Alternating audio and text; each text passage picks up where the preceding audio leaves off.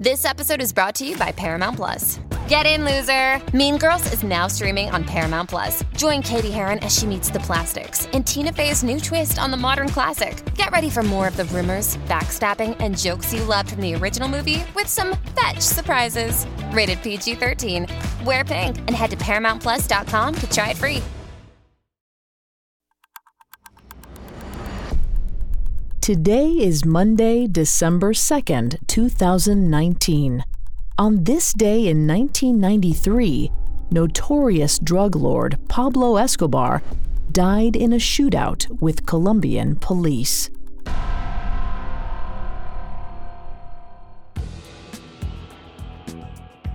Welcome to Today in True Crime, a Parcast original. Due to the graphic nature of today's crimes, listener discretion is advised. Extreme caution is advised for listeners under 13. Today we're covering the death of Kingpin Pablo Escobar. Let's go back to a chilly afternoon on December 2nd, 1993 in Medellin, Colombia.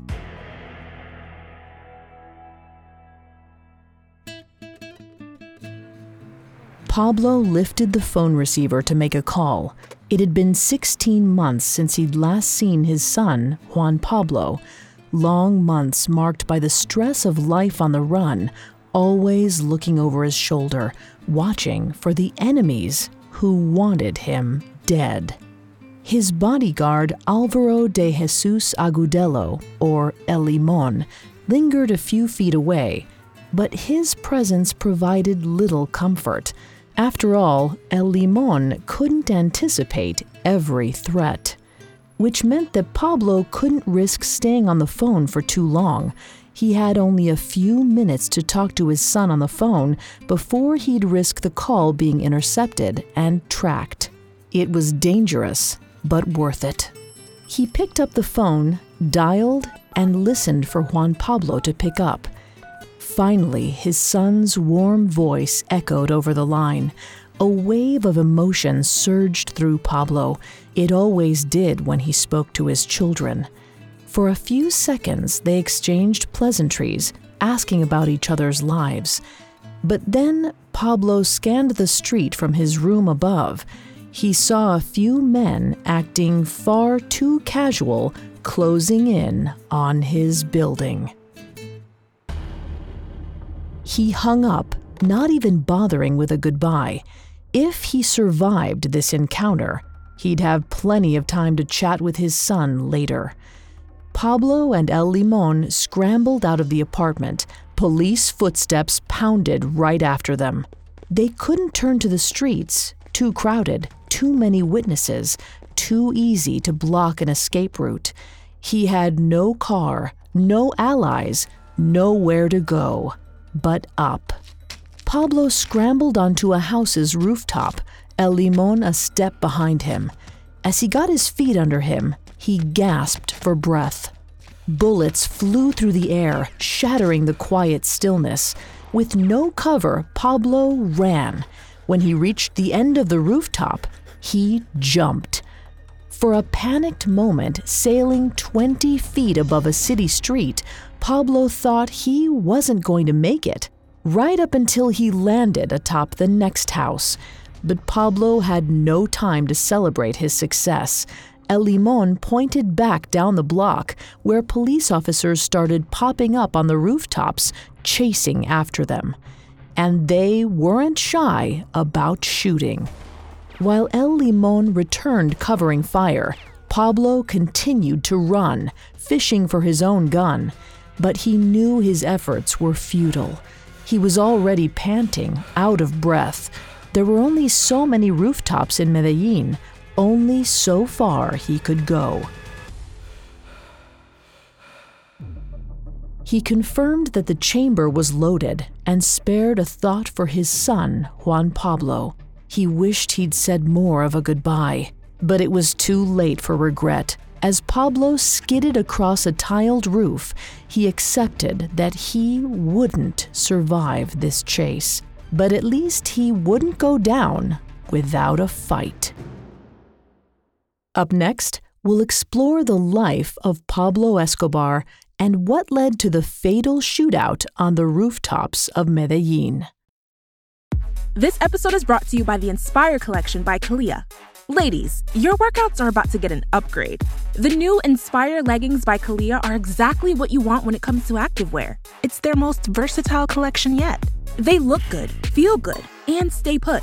Using Lycra adaptive fiber, it compresses and molds to the body like a second skin. And it's unbelievably stretchy, so you can move however you want. Shop the Inspire Collection by Kalia now, exclusively at Dick's Sporting Goods. Now back to the story. On December 2nd, 1993, the police chased notorious Colombian drug lord Pablo Escobar across the rooftops of Medellin. The encounter ultimately ended in 44-year-old Pablo's death. It was a fittingly violent end to a violent life.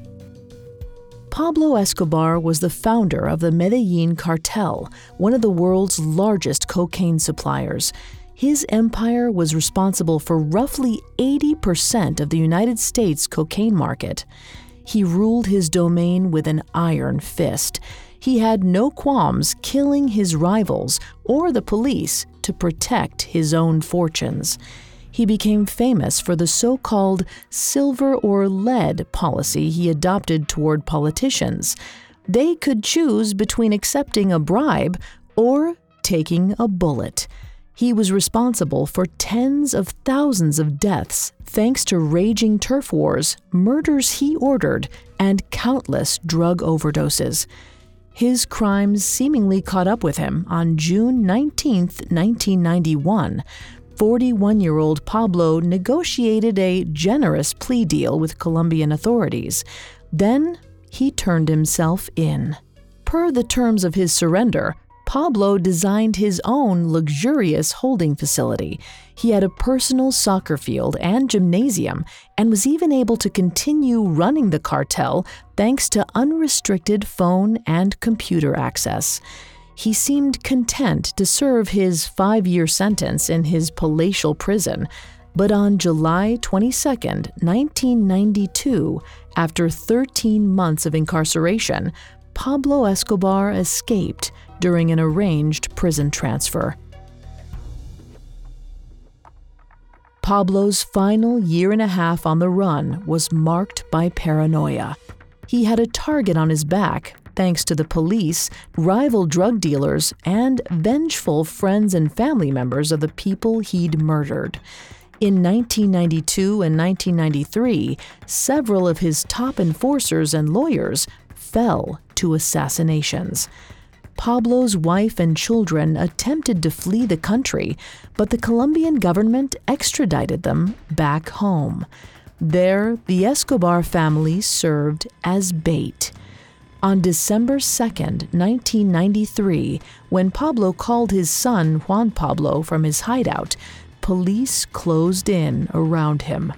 But the always vigilant Pablo somehow spotted them and tried to flee across the local rooftops. After a 20-minute chase, Pablo was fatally shot in the leg, shoulder, and head. Officially, Pablo was killed by the Search Bloc, a task force committed to taking down the notorious crime lord. However, some of Pablo's friends and family members have their doubts about the state's narrative. Pablo's son, Juan Pablo, revealed that the kingpin often claimed that he'd rather kill himself than give the police the satisfaction of taking him down. Juan Pablo has long maintained that Pablo died of suicide, and the police took credit for the death for propaganda purposes. Other conspiracy theories suggest that the United States DEA took Pablo down to diminish the threat his cocaine empire posed. But killing Pablo didn't slow the drug trade. Instead, it created a martyr.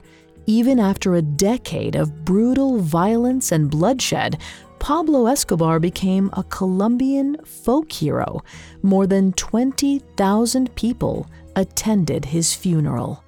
Today, Pablo's former home and safe houses are museums and tourist destinations. Colombian officials try to stem attempts to glorify the drug lord to no avail. Thanks to his charitable initiatives during his lifetime, many see Pablo Escobar as a Robin Hood figure.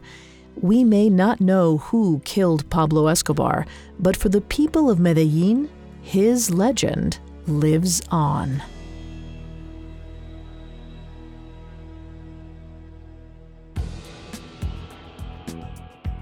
Thanks for listening to Today in True Crime. I'm Vanessa Richardson.